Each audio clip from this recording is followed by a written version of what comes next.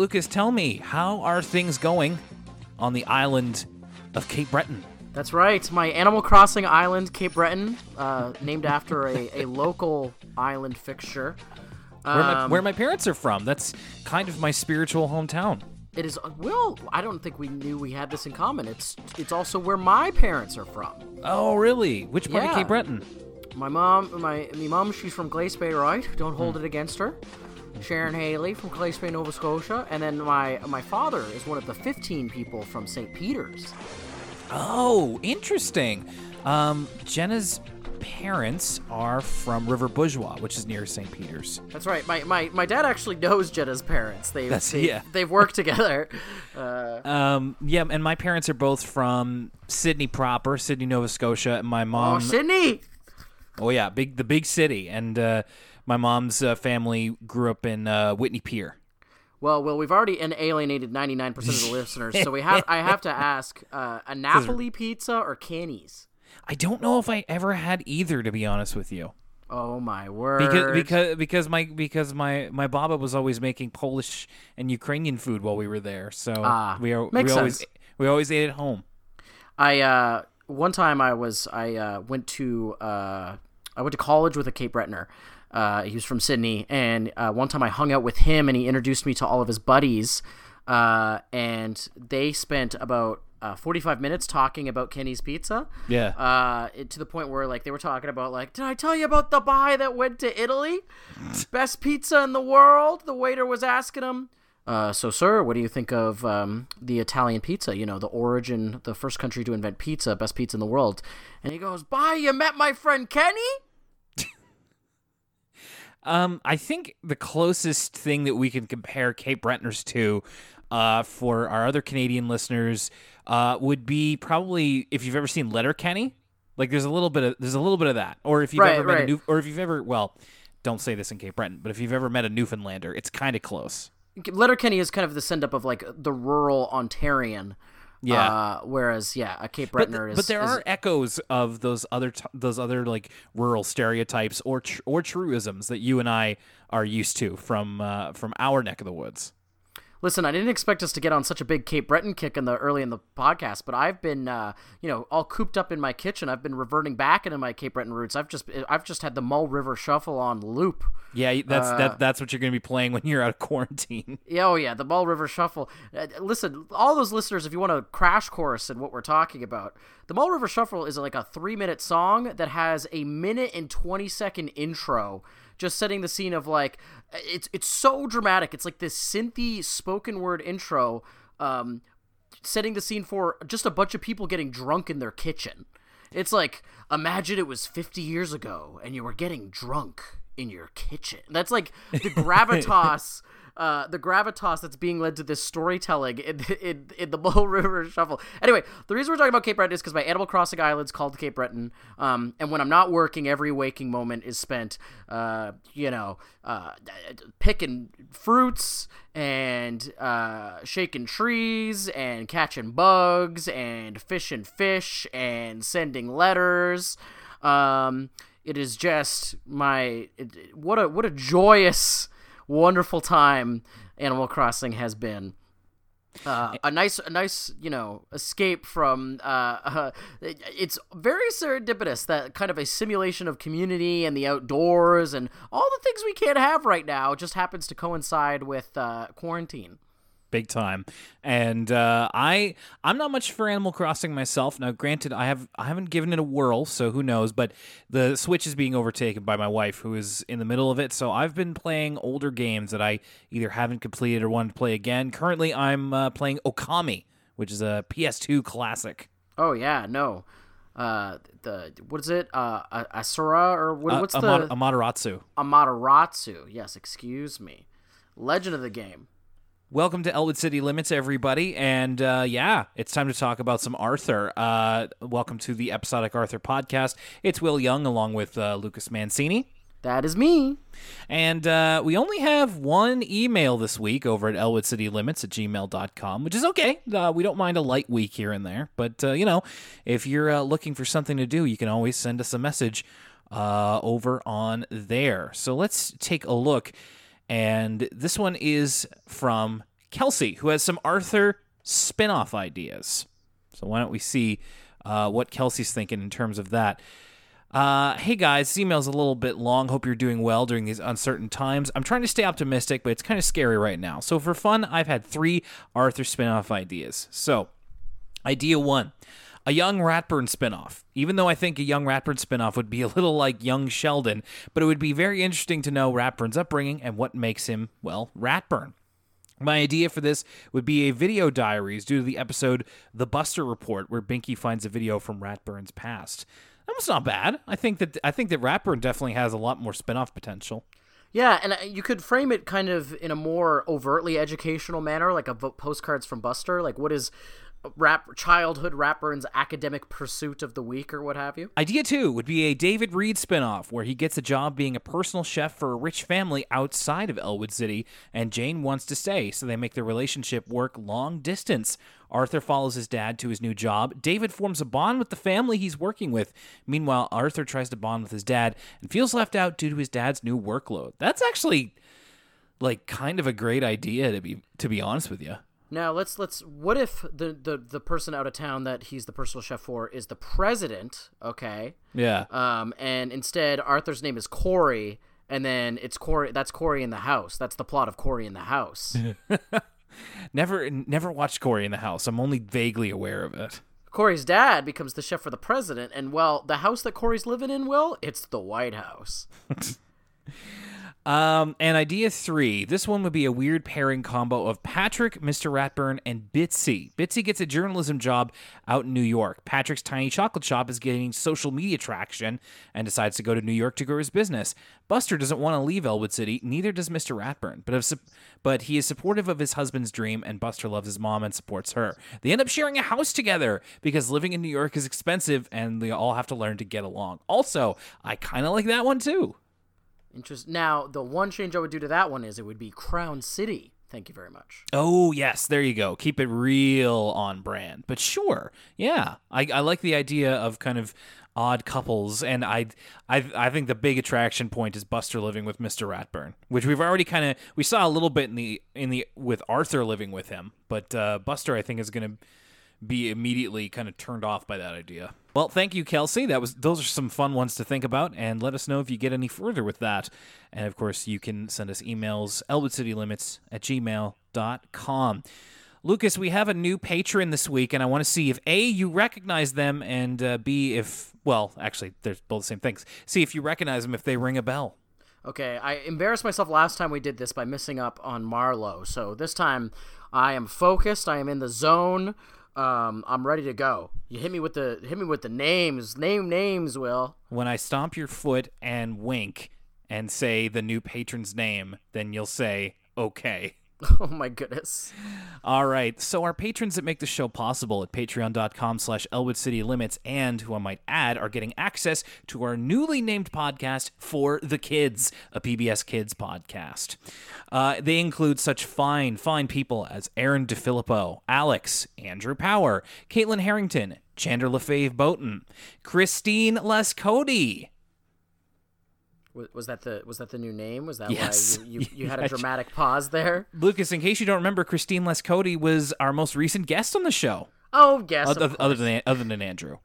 That's right. Fellow Gilmore Girls fan, I figured out on Twitter this week. Absolutely. So, Christine, welcome to the family, and thank you so much. We also have, speaking of Christines, Christine Wong and Sierra S. There's Dan Mike Dawson Silva and Emily K.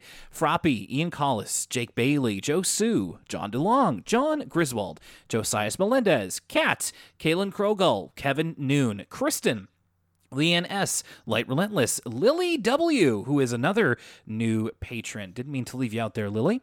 Macy Ball and Marla Stanfield, Matt, Melissa, I keep forgetting to pull your name up because it doesn't fit in the little view here. Melissa Avilés Milan, Michaela Gibson, Pretty Cool Stairs, Rachel Pearson, Riley Stevens, Shayna Bennett, Shelby, Eden, Dawkins Law, Stella, Teresa, William, Wombat, and Yoshi, and those other two are also new patrons of ours. Welcome, everybody.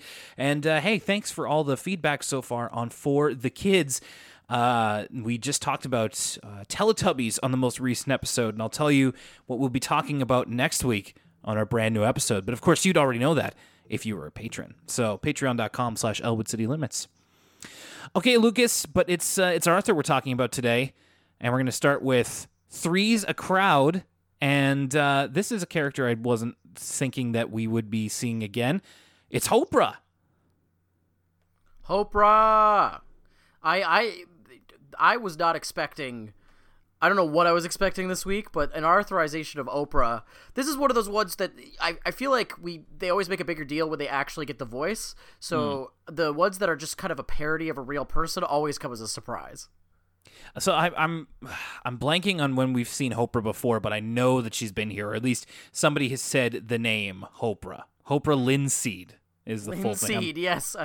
I'm looking up the full thing right now. Hopra Linseed was she was in Ask Muffy. She was the inspiration behind Muffy getting her own talk show. We are in the audience of Hoping with Hopra. So Hopra is asking people what they think about sharing, and she goes down to the crowd. DW and Arthur are there with their mom, and DW kind of rats Arthur out of just like tried to share my TV time with him. Graciously, and then Arthur's like, no, you lost your TV time because you talked back to Dad, and then they get in a fight. And then Hopra goes over to Prunella, who it turns out this is a Prunella episode, and Prunella is proud to say that she shares absolutely everything with her best pal Marina, and we kind of talked about this in other Marina episodes, but gosh darn, these two are so cute together, Prunella and Marina. You just see them like and you see it later in the episode too, just them having fun, being friends. It's so cute, so wholesome. No, yeah, it's a great, like, I'm reminded of, like, shows like Broad City or something, like, shows that really do an effective job of portraying female friendship or what have you. Yeah, it's good stuff. Speaking of that, I would love a Broad City where it's Prunella and Marina as, like, 20-year-olds in the city. Like urbanites living in Historia, Queens. Yeah. That would be amazing. But it turns out Prunella's holding out on something. There is one thing that she won't share with Marina. We'll have to find out what that is. So the episode actually starts with Prunella doing yoga outside with her mom, who we find out later her mom's name is Wanda. Like the fish will. A fish named Wanda, and or the first Wanda I think of is Wanda from the Magic School Bus. Oh yeah. See, I don't remember any of the names of the kids besides Carlos. Let me see. There's Carlos, Tim. Oh dang, are you gonna do this off top? I'm gonna try and do it off top. So there's Carlos, Tim, Arnold, Wanda, Keisha, Ralphie, Phoebe, DA. And I'm sure I know I'm missing somebody. I'm just going to give a quick scan of the memory, see if anybody comes to me. I mean, there's Miss Frizzle, obviously. Actually, that might be it. I think there's what like was the 4 lizard's each. name? Oh, Liz. Ah. I think I got them all. I think it's like 4 girls and 4 boys. Ah, Terrace House rules. Yeah, so Prunella and her mom Wanda are doing some outside yoga, which apparently Prunella just picked up, which, if you ask me, I figured Prunella would have been an early adopter of yoga long before this episode. So this was something that I was thinking about throughout this episode, is that the early 2000s, kind of the way like the yoga is portrayed, and we might have talked about this on the podcast before, I'm not sure. Me and my friends, we have this tradition where we watch like bad early 2000s movies and just like talk over and make fun of them. And we were watching movies like, The Love Guru, and that awful Eddie Murphy movie where every time he says a word, the leaf falls from the tree, and if all the leaves fall from the tree, he won't be able to talk anymore. And like, there's like all these early 2000s movies where a big premise is like Eastern medicine, or like a guru, or like there was this like thing in the early 2000s where I don't think yoga's less popular now than it was then. In fact, I think it's more popular. Yeah. But the way people talk about yoga, I think, has changed, right? Like, it's a lot more Yes. a part of everyone's everyday life, or you would refer to yoga the same way you would refer to, I don't know, I do burpees or something, right? Like, I'm going to go do my yoga. Where in the early 2000s, I think there was a lot more of this, like, and I'm doing air quotes here, like Eastern medicine, like, of course they would pick Prunella to do it because it was this, like, oh, like, yoga used to be a thing for people who were way into, like, incense. And now it's just, like, a very healthy exercise that everybody does. Do you understand what I'm saying? It's just interesting to watch the way pop culture and pop culture's portrayal of yoga specifically has kind of changed so much over the last 20 years. I do know what you mean. So I wrote down that this episode kind of came out in 2005, would have been done before that. And yeah, you're right. There was a spiritual element to yoga that I think was initially fascinating to new adopters. I mean, like my mom did yoga for a long time, but and you're right that it has evolved into more of a kind of exercise or activity, less than it has, or maybe not less than, but in addition to there is a very spiritual element to yoga, or at least there can be for some people. I've been in yoga classes before where there is kind of that focus on it, and I've also done like my most before I started doing Ring Fit, the biggest exercise that I had was DDP yoga, which is very much not spiritual. It's all about the stretches and the muscle strengthening. So it's very much like an activity. What do they call downward dog instead of downward dog in TDP yoga? Isn't it like? Oh, it's I haven't done DDP yoga in a while. What the heck's the name of it? But yeah, they have like, because Diamond Dallas Page is a wrestler, and he started doing like YRG, which is yoga for regular guys, and then it turned into DDP yoga, which is just kind of his yoga with a different branding on it. And so instead of he just calls it down dog. Down dog. There's one pose where he changes the name to Undertaker pose, but I can't remember what the original. Ooh, I haven't done Undertaker pose. So like I've only done up to a certain difficulty level. There's like double black diamond and that kind of stuff, which is like really only for experts. So I haven't done that yet. So I'm not sure. That's a good question. And now I'm curious. But yeah, at the very end, maybe you're thinking of at the very end when you like kind of relax and he just goes, "You're a dead man and woman." Oh, yeah, maybe it's the sleeping pose or whatever. It's dead man pose. That's what I'm supposed to be thinking. And there's also, instead of like Warrior 1 and Warrior 2, it's Road Warrior 1 and Road Warrior 2. Incredible. Yeah, no, DDP yoga is great, and I recommend it. And I also wrote down here that Prunella nails a yoga pose, and her mom's like, "Wow, you're a natural at this." And like, this is what it's like when I nail a yoga pose in Ring Fit. I get the same like dopamine response. So yeah, Prunella has started doing yoga recently, and she does it in early morning with her mom, which she says is even better than sleeping in an extra hour, which results inconclusive, but some people say so. We see her hanging out with Marina later, and they're playing like Imagination with Henry Screever, which again, they're very cute together.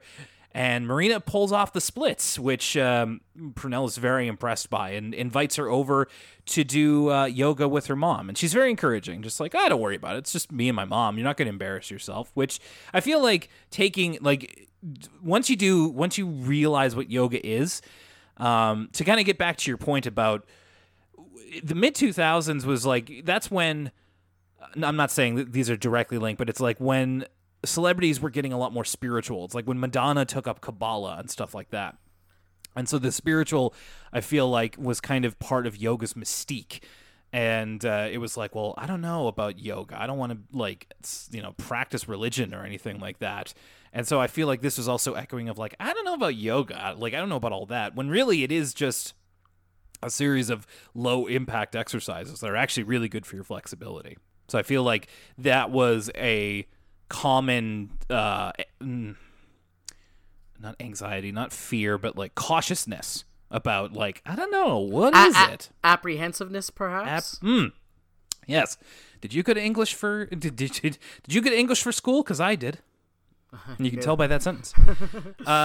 So yes, Marina does yoga with Prunella and Wanda, and she's actually really good at it. She's like a natural. This is the very first time that she's ever done it. And Prunella's at first surprised, and then her mom like really compliments Marina. And this is kind of the baseline of the episode, is that Marina begins to do yoga more with Prunella, and Wanda keeps complimenting her, and Prunella's feeling like, well, this isn't our thing anymore. Which I gotta say, once we kind of get into that idea of the episode, it really feels a lot like the one from season 1 where Binky thinks that Sue Ellen's better than him. Yeah, I mean, yeah, this is another case where, and I think we've been saying this a lot this season, where this episode isn't necessarily completely retreading ground of a previous episode, but the soul of it, or it's not the exact same moral, and it's definitely not the exact same characters, but I feel like if you really strip it down to its individual parts, it just is a little too familiar to what we've seen before. Yeah, and it's well-worn ground at this point. Like, there's a scene where they go into a clothing store, and Muffy also wants to get in on the yoga, but Prunella's very much like, no, it's just for us. Like, flat out denies her. I thought maybe she would be like, no, sorry, Muffy, but Prunella has no problem telling somebody no, which I appreciate. I feel like there's a lot of other characters that would dance around it. But Prunella is really trying and I think I feel like there has been more than one Arthur episode where it's like, somebody's better than me at something, so I have to try and do it twice as good, and then end up kind of not, like, either hurting myself or making myself look foolish. Like, Prunella tries to do double lotus because Marina can do double lotus, and then Prunella tries to put her leg behind her head and gets stuck and hurts herself. She puts herself in, what's that lucha move where they get all twisted up? Do you know what I'm talking about? Zack Sabre Jr. does it, where they put people into like a human pretzel. Do you know what I mean? I'm sure I do, but like, if it's a Zack Sabre Jr. move, it's got a name that's too long to be repeated on broadcast. So I'm sure I know what you mean, though. But yeah, it looks like she's basically pretzeling herself. She has this imagination when she sees her mom and Marina doing yoga together. And it's really strange. It's like partially Henry Screever, which is Harry Potter. It's like Prunella lives in a room under the stairs, and her mom is Guru Wanda, who is instructing everyone. Everyone else is kind of wearing a yellow outfit with like I'm going to get this wrong, but almost like a sash attached to it. Did you know I'm white? So she is like the yoga guru to, like, it's like Arthur, DW, Marina, Francine, Muffy, and she is going to name her the new guru who has been studying under her. And Prunella bursts out of the room. She's just like, "Oh, thank you, Mom.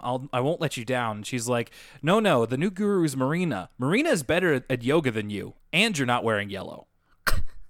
This is Prunella's anxiety, is that her mom likes Marina better than her because she can do yoga better. You know, now that I'm looking at this again, Will, I don't think you need to worry about not knowing the name of these outfits, because I guarantee you, listen, I don't know this for sure, but if I was a betting man, there's 0% chance this is accurate or culturally, like, sensitive to anything. Yeah, maybe better I just avoid that at all. So Prunella tries to kind of, I don't know about get back, but she's trying to fill in the void that she's perceiving is in her life now that her mom has seemingly attached to Marina. So she knows that Marina says earlier in the episode that she and her mom really like to quilt. So Prunella goes over to Marina's house and asks her mom if she wants to quilt. And we get this scene where Prunella's trying to sew the quilt, and she has a thimble on every finger and is not exactly a natural at it. So Marina comes home, sees that that's happening. She's not really upset by it or anything, but Prunella's like, once again, this is something you can do that I can't. And I feel like this is where I wrote the note. Can Prunella and Marina have an episode where their friendship isn't in jeopardy? Please? I think it's only happened when, like, they show up as side characters in an episode. Which I think you've commented on. Whenever that happens, it's only happened a handful of times. You're like, oh, Marina's in this one, just as like a little background character. Isn't that nice?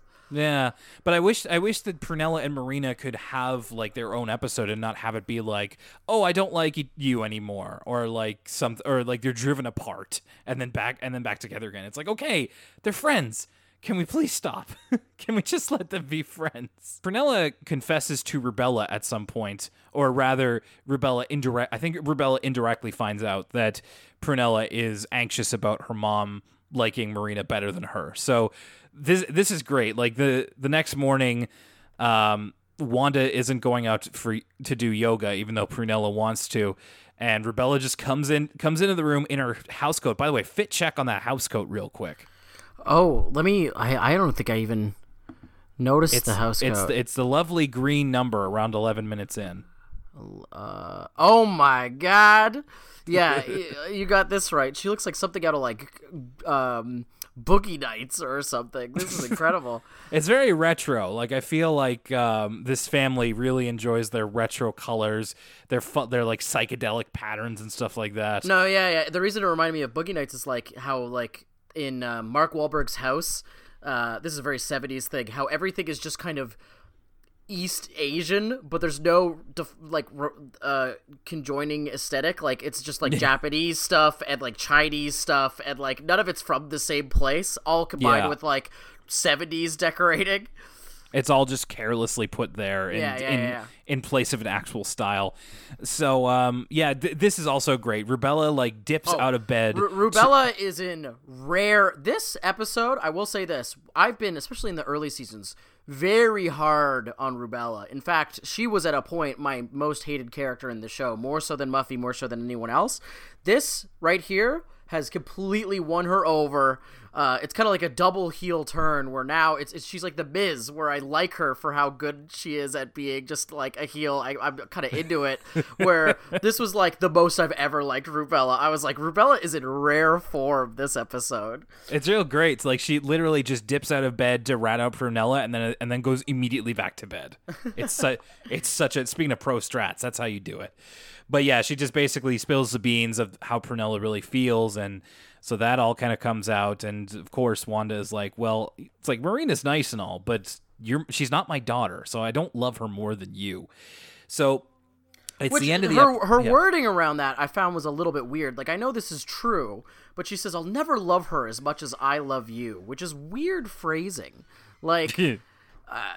you know what I mean? Like, I know that that's actually probably true, but that's a weird thing to tell a little kid. I don't know. Right, yeah. It's like, love didn't have anything to do with this. I thought you liked her more than... Should I have been worried that you loved her more than me? So the end of the episode is Wanda holding a yoga class for all of Prunella's friends, including DW, and then having Prunella as her kind of assistant teacher. And in fact, I believe Prunella is directly teaching DW. Like, they go into Downward Dog, and DW starts barking, and she's like, "Just breathe, DW. Don't bark." That's the end of that one. Yeah, really. There wasn't as much to talk about in that one, but we may have more to say about it on the back end of things. We're just going to take a quick break here, and then we'll be right back for What Do You Know? Another Arthur episode.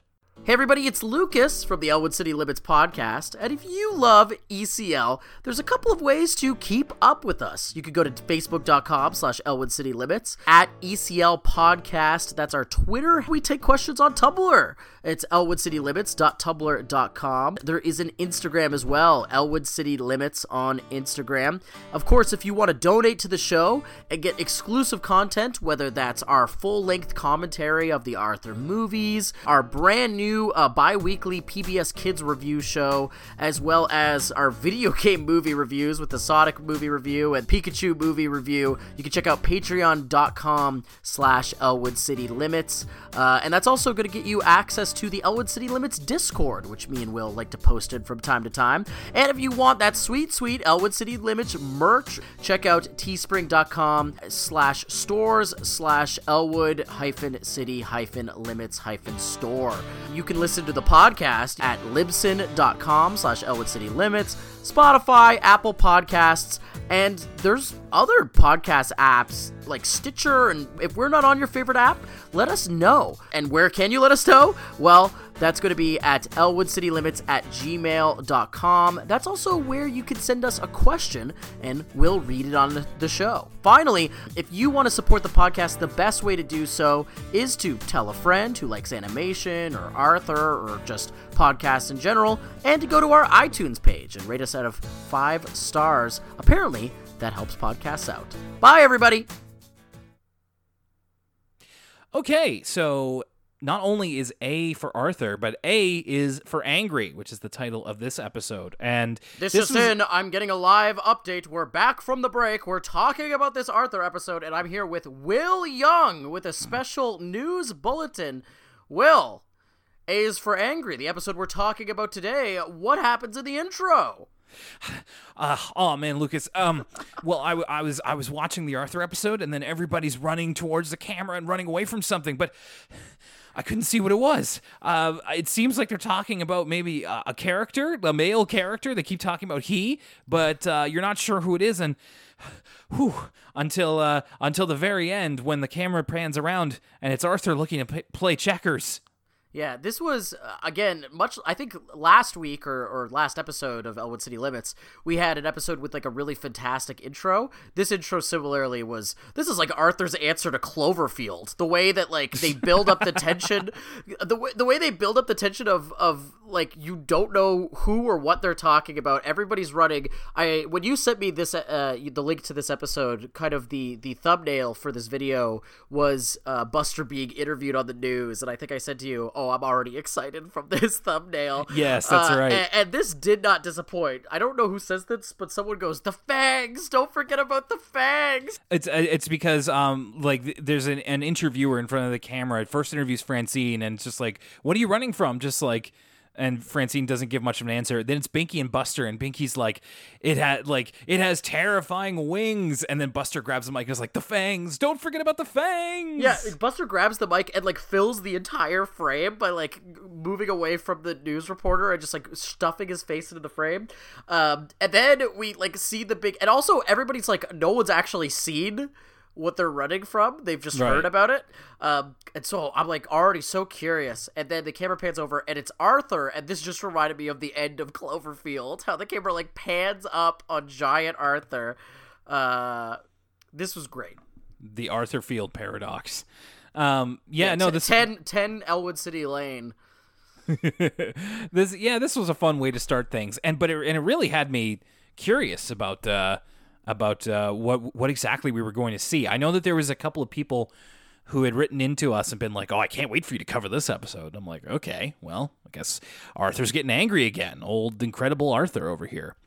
So it turns out that the matter of the episode has to do with a checkers tournament that Mr. Ratburn is looking for somebody in his class to represent the school in. So Mr. Ratburn announces this to the class by saying, "Class, I have news," and then he writes the word "news" on the board and underlines it. He doesn't write anything else.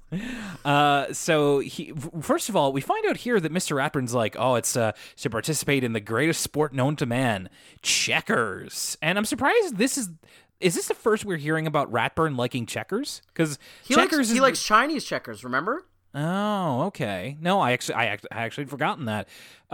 Just because checkers is such an integral part of a couple of these characters, I'm surprised we didn't find out Mr. Ratburn's love of, quote unquote, the sport of checkers. Although I guess checkers probably more of a sport than professional wrestling, so what do I know? Buster, in a classic Buster move, suggests, like, kind of badgers Arthur into raising his hand and volunteering, but then everybody kind of popular votes Brain into it, which I feel like Brain couldn't have handled this worse. Like, everybody's like people are literally like pounding the table. They're like, Brain, Brain, Brain. And it goes over to Brain. He's like, nah. And which makes everybody gasp. And he's just like, yeah, I don't really like checkers. It's kind of boring. It's not as good as chess. So the timing of this whole scene is brilliant. Like, I loved this whole scene is like really, really captivating, and I'll tell you why. So we get Mr. Ratburn being like, we needed a volunteer, but Arthur is about to raise his hand. He's like, the words leave his mouth. He's like, I'll do it. Everybody interrupts him to go, Brain, Brain, Brain. Brain has this great delivery of what? Like, he has this great, like, surprised delivery. And then, of course, we get Brain at his worst. This is like the reverse Rubella. We're just at his most Sheldon-esque, talking about how checkers is an inferior to chess. So much to the point where I wrote down in my notes, Brain sucks. And then in the next scene, I'm sort of Francine agrees with me with just coming right out the gate with Brain is so conceited. Well, yeah, and it's like I said Brain couldn't have handled this worse because I feel like he just really like Brain acts like a bit of a jerk here, but I also feel like what he gets in return maybe isn't equal to what happened. Like in the end, he's just like, yeah, I guess so. Like he's just so above it all, but it is just because he wasn't listening and doesn't care. And you know, like you said, the next scene's like Francine being like, Brain is so conceited. I could literally tell from like the way Francine delivered that line that it's like, oh no, we're doing the whole thing where people are misunderstanding Brain. Where it's like, don't get me wrong, I also get annoyed with Brain, but there's also like, for some reason, I'd say once every season or two, there's an episode where people misunderstand Brain's tone, or rather maybe take it a bit too far, and they're just like, "Oh, Brain hates us." It's just like, you know, they're very quick to alienate him. It's true, but that's an interesting take, and I was thinking that as well, Will. But it's funny because I think this is actually pretty realistic portrayal of, for lack of a better term, like talking bad about someone behind their back, even though you like them. Yeah. Like this, the way that Francine is like, oh, Brain could be so conceited, and like everybody's coming out of the woodwork to agree with her. This right. is kind of like once somebody says it, then it's like, oh yeah, actually. But it kind of reminded me of like times where, you know, I've been in classes where like someone in the class like kind of does something similar to what Brain does here, where they come off as arrogant or conceited, or they answer a question in a weird way, and we're like all convening after the class being like, what's up with that guy? What's he up to today? Like, what did he get off on the wrong side of the bed? What's going on? Which is cartoonish as it sounds, does happen. Like this no, is I don't yeah, that's what I'm saying is I don't actually think it's cartoonish at all. I thought it was really interesting how kind of realistic I found this whole interaction, especially just kind of the quick meeting after the class and all convening about like, whoa, why did Brain say that? I thought it spoke to reality really well. Someone goes, can you believe Brain today? So yeah, while they're in the lunch line, they're talking about how they think Brain is conceited and that he probably looks down on them because they're average. So then everybody starts to get behind the idea of Arthur challenging Brain at checkers to be in the tournament because Arthur is average. And once again, we're and this so much, you know, it's not like we're recycling a plot here, but it's just like Arthur very easily peer pressured. It's one of his character flaws, and just like, you know, they literally start chanting his name and he's like, okay, yeah, maybe, because beforehand Arthur doesn't really care. He's like, I just want to, you know, I like playing checkers for fun, but I don't think of myself as a great player. I'm pretty average. So, but then they put him forward because they wanted to be average.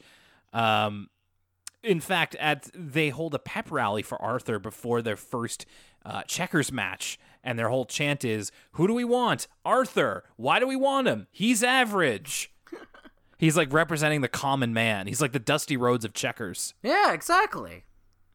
What does that make Brain? The Ric Flair of checkers. The Ric Flair of checkers. I think that's giving Brain a little bit too much credit in this instance, I suppose. For a second, Did I hear someone say, "King me"? I'll tell you who's king me. Woo!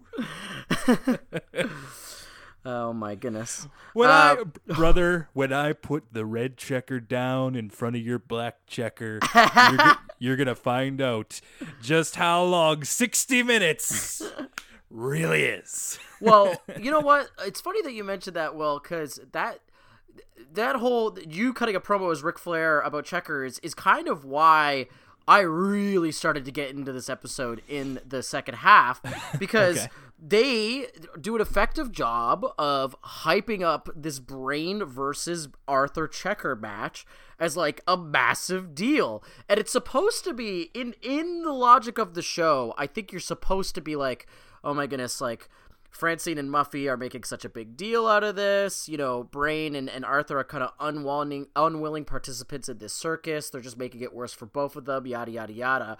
But their promotional techniques were working on me to the point where I was like, who's gonna win in this checkers match? I was like, I wanted to see like a WrestleMania 17 style promo where it's like Limp Bizkit and it's like Arthur and Brain face to face. Like, I was getting hyped. I have to beat you, Brain. I need it more than anything you can understand. With all due respect. Like, I got wrapped up in the, like, you know me, Will.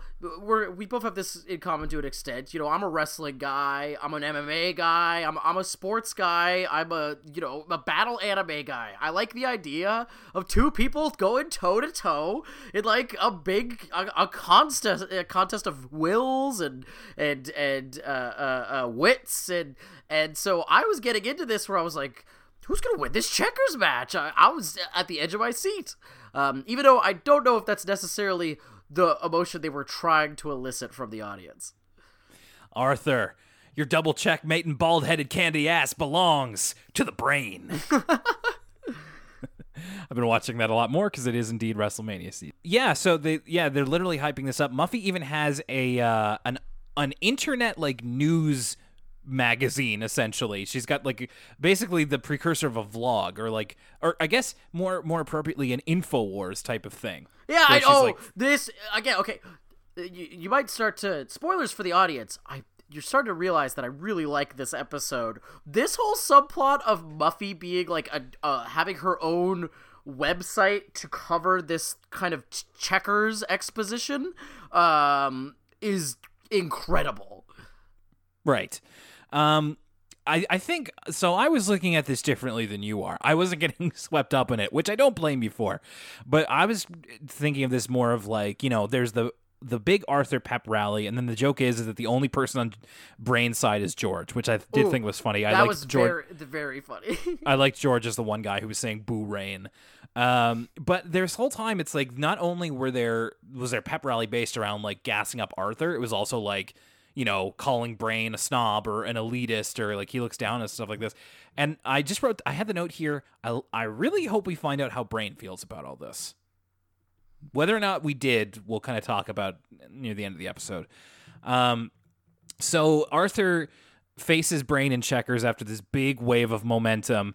And Brain's like not even really interested in the game. He's reading a science textbook, and he's not doing it to be like crappy or anything like that. But this is the thing, right? Optics, Brain. Optics. Yeah, really though.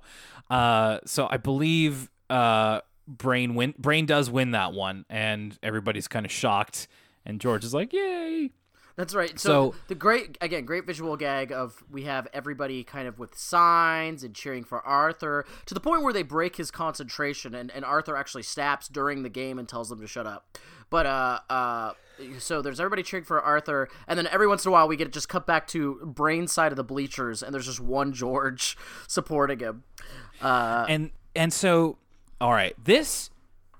Oh, man, I didn't see this coming. No, me neither. This is odd. There's a post-pep rally outside the school for Arthur to kind of, circle the wagons back and get momentum on his side for games 2 and 3.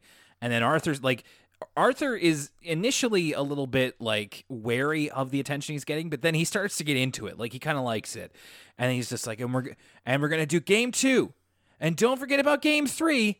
And then he goes, yeah! Like he just kind of like he gets so amped up that he just like does a scream. He snaps. And I had to pause the episode, and I wrote the note. Wait a minute, is this an episode about Howard Dean? Will I just a second. You don't know Howard Dean? Do you know what I'm talking about? No, I don't know what you're talking about. Oh, dude, maybe you were too young. Okay, so. This is so weird and so specific. Like, I 100% believe. Oh, I know what this is. Okay, so I pulled it up on YouTube. Yes. I was very young at this time, but I have seen this in like college classes and stuff like that. So Howard Dean was like a presidential candidate who was kind of pretty behind in the polls. I think I read around this time, around January 2004, he was like the third. So he was not really, this was the election going up to, I believe it was George W. Bush and John Kerry. So he there's an infamous moment, and chances are, if you're on the internet, you've seen it before. And he's at his like post election like pep rally or something, and he's like, "And we're gonna go to this state. We're gonna go to this state." Yeah. And that's I'm watching like, it right now, and it's actually uncanny how similar his delivery of his scream is to Arthur's, to the point where it's like, I think, and you look at the timeline of this episode coming out in 2005, I wonder if this is a direct homage.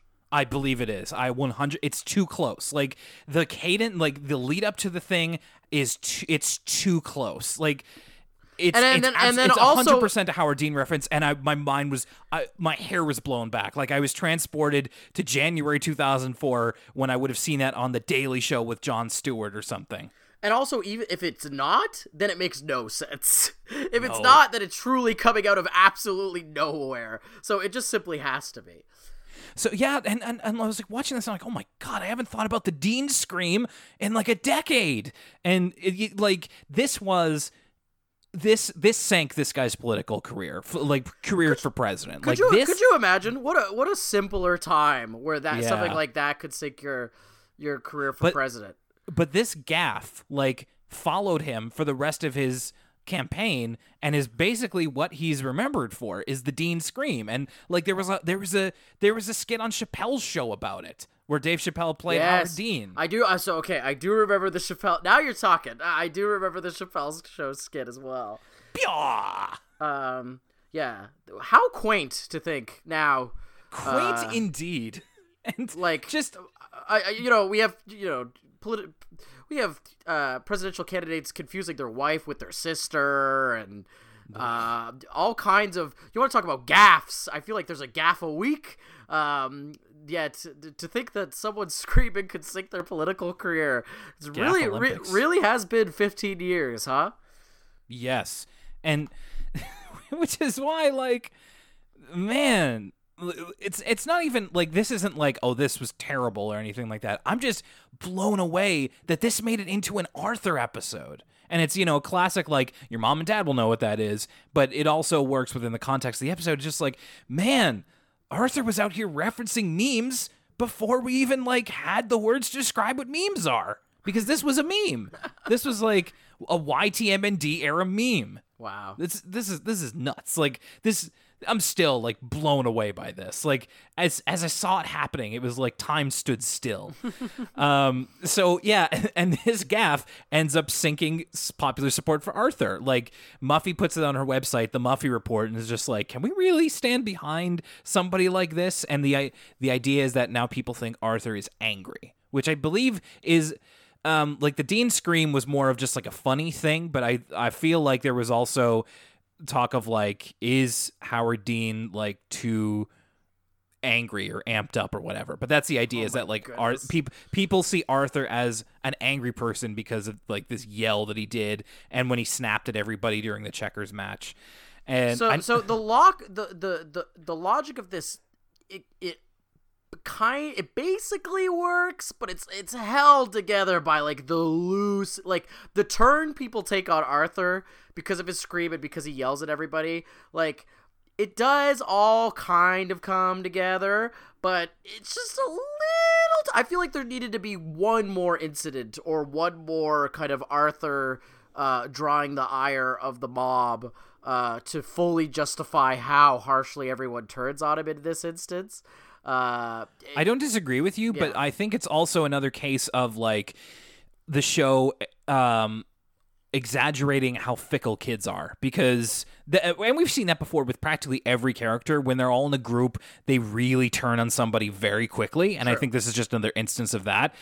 But you're right. Realistically, this is a very flimsy argument from Muffy and the pro Arthur crowd, who are now the pro Brain crowd. They turn on him, and then they become pro Brain, who doesn't even really care very much. They have a pep rally for Brain, and again doesn't really affect him. And this was kind of interesting. So they have the pep rally. Does Arthur lose the second match? I think he concedes. Like I think he just walks out of the second match. Oh, that's right. Okay, yeah. I was wondering if they got to a third match or not. Yes, that's right. Arthur concedes because he's just sick of the the circus that's out of it, and just kind of walks away. So this is actually kind of interesting. Arthur comes to the right conclusion on his own. I'm actually impressed that he like knew exactly what was wrong. Like he's, talking about it to his mom later, and he's like, the problem here is that, I let the praise of everybody go to my head. Like I just want to play checkers. I don't want to be the best in the world, and I let kind of my own ego get ahead of me, and that's where all my problems come from. I'm like, oh, usually we would get mom to tell him that that's what happened, but it feels almost a bit like character growth of like, oh, Arthur kind of arrived at that on his own. And then Francine comes to the door, and she also arrived at the conclusion that what they were doing was wrong, which is a little strange, if I'm going to be honest with you. Like, Francine's like, yeah, we shouldn't have been pressuring you and doing all those pep rallies. Like, that was the wrong thing to do. And I'm like, you need to learn that from somewhere. You know what I mean? Like, it feels a bit too convenient. It's one thing for Arthur to be like, I know it went wrong. And it's another thing for, like, Arthur and Francine to be like, we both know where we went wrong. I guess. I don't know. This happens so infrequently that it was a kind of a nice change of pace, even though they did kind of get a little greedy with having Francine do it too. I just thought it was like, oh, it's kind of nice that they can't. It's always nice to watch the characters grow and come to their own conclusions. Yeah, it just felt a little convenient, is all. Well, again, like I said, I think if there's one criticism for this episode, it's just the third half. This is considering how kind of light on plot the yoga episode is. This episode has so much going on in it that there's almost a little bit not enough time in that third act to kind of have all this stuff with the turn on Arthur, as well as kind of everybody changing their mind and learning the moral. It happens almost a little. It could have had a little bit more time for all those individual elements to breathe. But it's not really the fault of the episode. It's that they were so ambitious with this episode. There's just kind of so many moving parts going on. Yeah, so the end of the episode is that in place of Arthur or Brain, Muffy is voted as the person to represent them in the checkers tournament. She's not particularly good at checkers, but they do have like the pep rally for her, which Ratburn essentially kicks them out of the tournament because they're too distracting. And the end of the episode is just Arthur and Brain playing a friendly game of checkers, then I got to the note of, oh, so we never reckoned with the fact that we were basically bullying Brain. Okay. Well, like it's like I know there's that there's two ways to read that though, right?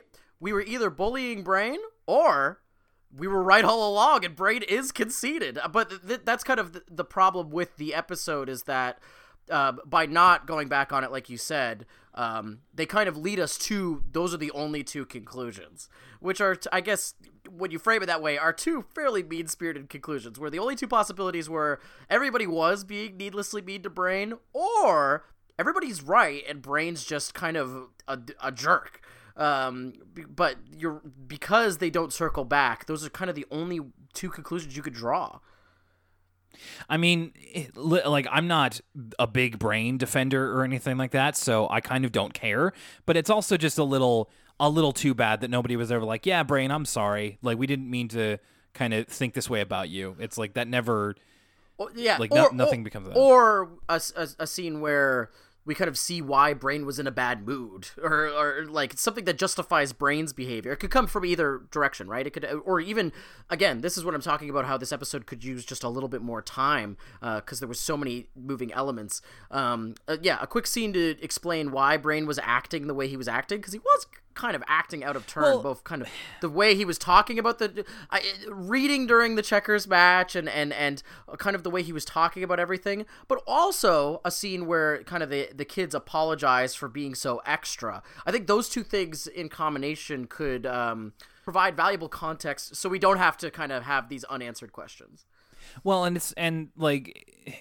agree that it would be nice to know, like, why Brain was acting so aloof, but it's just like two wrongs don't make a right, you know? It's not like because he was a jerk, he, like, deserved to be bullied. And I know that's not what you're saying, but... Right. Well, I also, Yeah, I would have felt better if they at least had acknowledged Brain rather than just have him kind of be something I've just something for the plot to move forward. Speaking of Brain being bullied, by the way, something I forgot to mention is those signs they make, those anti-Brain signs they bring to the first match, looks just like something that like any sort of skate brand, those kind of like doodle style, like Daniel Johnson, like Supreme, like doodle style white skate brand t-shirts.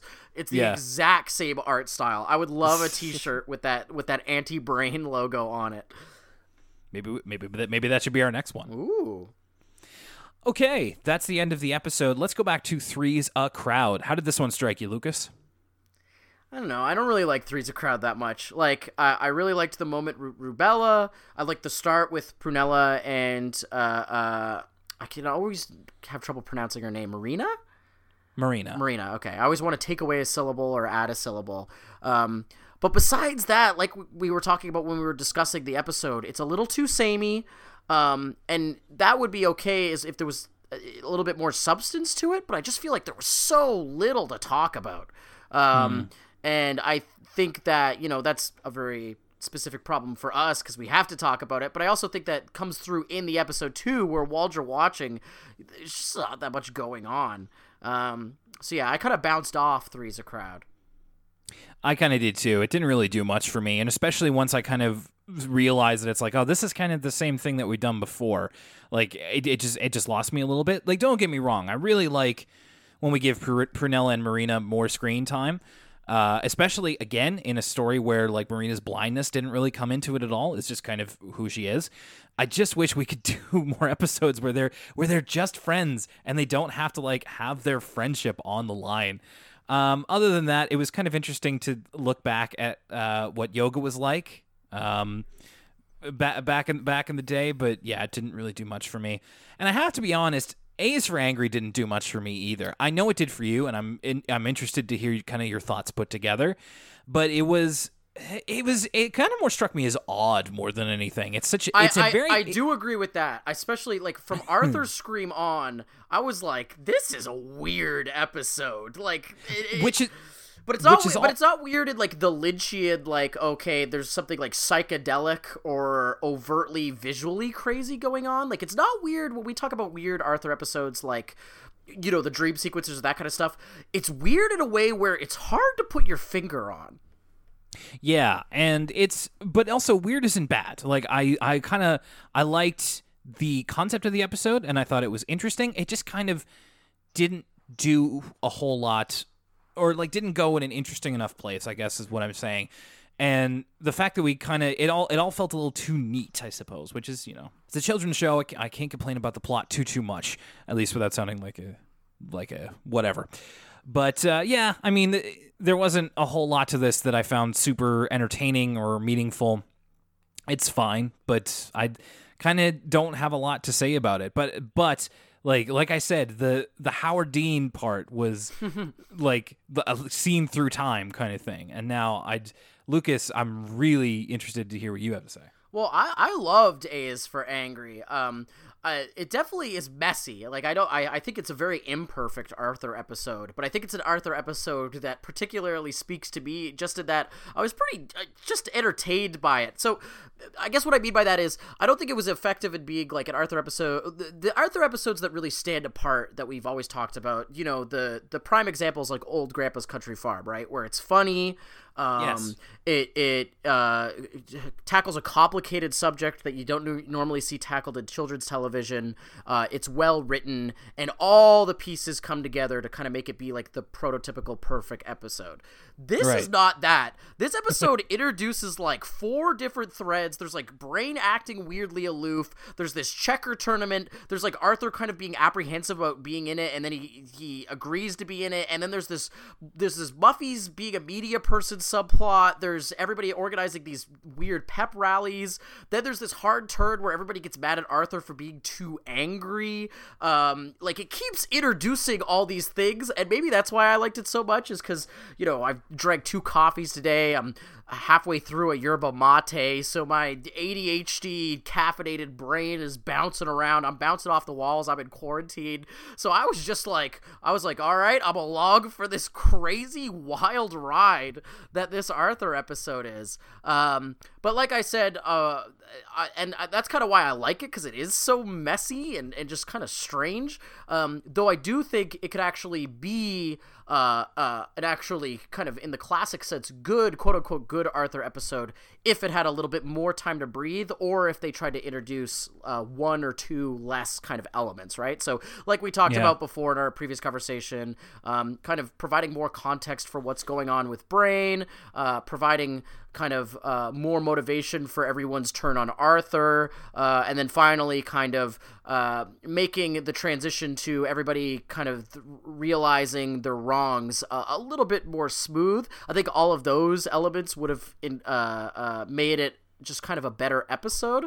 But that aside, I have to admit, I had such a good time watching this episode. Like, I thought it was so entertaining, and a part of me is disappointed that there's a universe out there where this is just straight up in like the style of like sports anime. What if we got rid of all the morals, all the other elements, and we just made an episode about Arthur and Brain getting into a checkers competition where Brain's the villain and Arthur's the hero? Yeah, it's like Hikaru no Go or something. Yeah, that would also be really cool. But yes. In lieu of that, I really enjoyed A is for Angry. Well, I'm glad you did. I'm very glad that you got something out of it, even if I may not have. Well, that's our Arthur episode for this edition of Elwood City Limits, and of course, we're always eager to hear from you. And I know that you guys are eager to hear more from us, especially in times like these.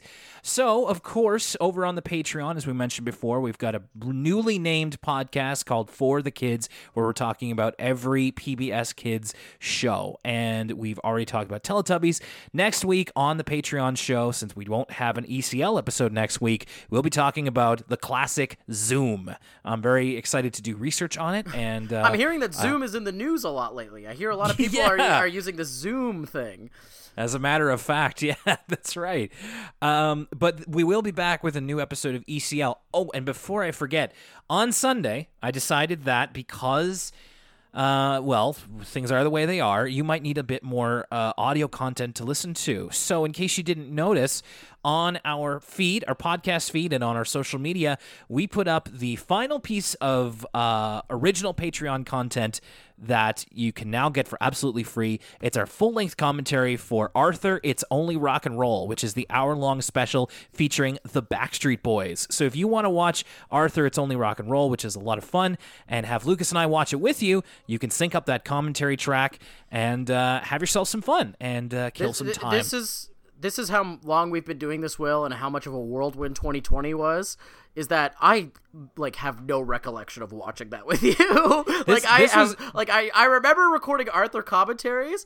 I had completely forgotten that I had seen It's All the Rock and Roll, let alone done commentary for it. So I believe we recorded this one in your old apartment in downtown Dartmouth. Oh my goodness! Wow. So it was that long ago. So and you know, once all of this is over, I think Lucas and I will be all too happy to get together and record another commentary. So there's more of those coming in the future, and but you've got a free one for you right now. Just check out the podcast feed and download it and have some fun. And the next time we're here on ECL, we will be talking about the stories The A-Team and Emily Swallows a Horse.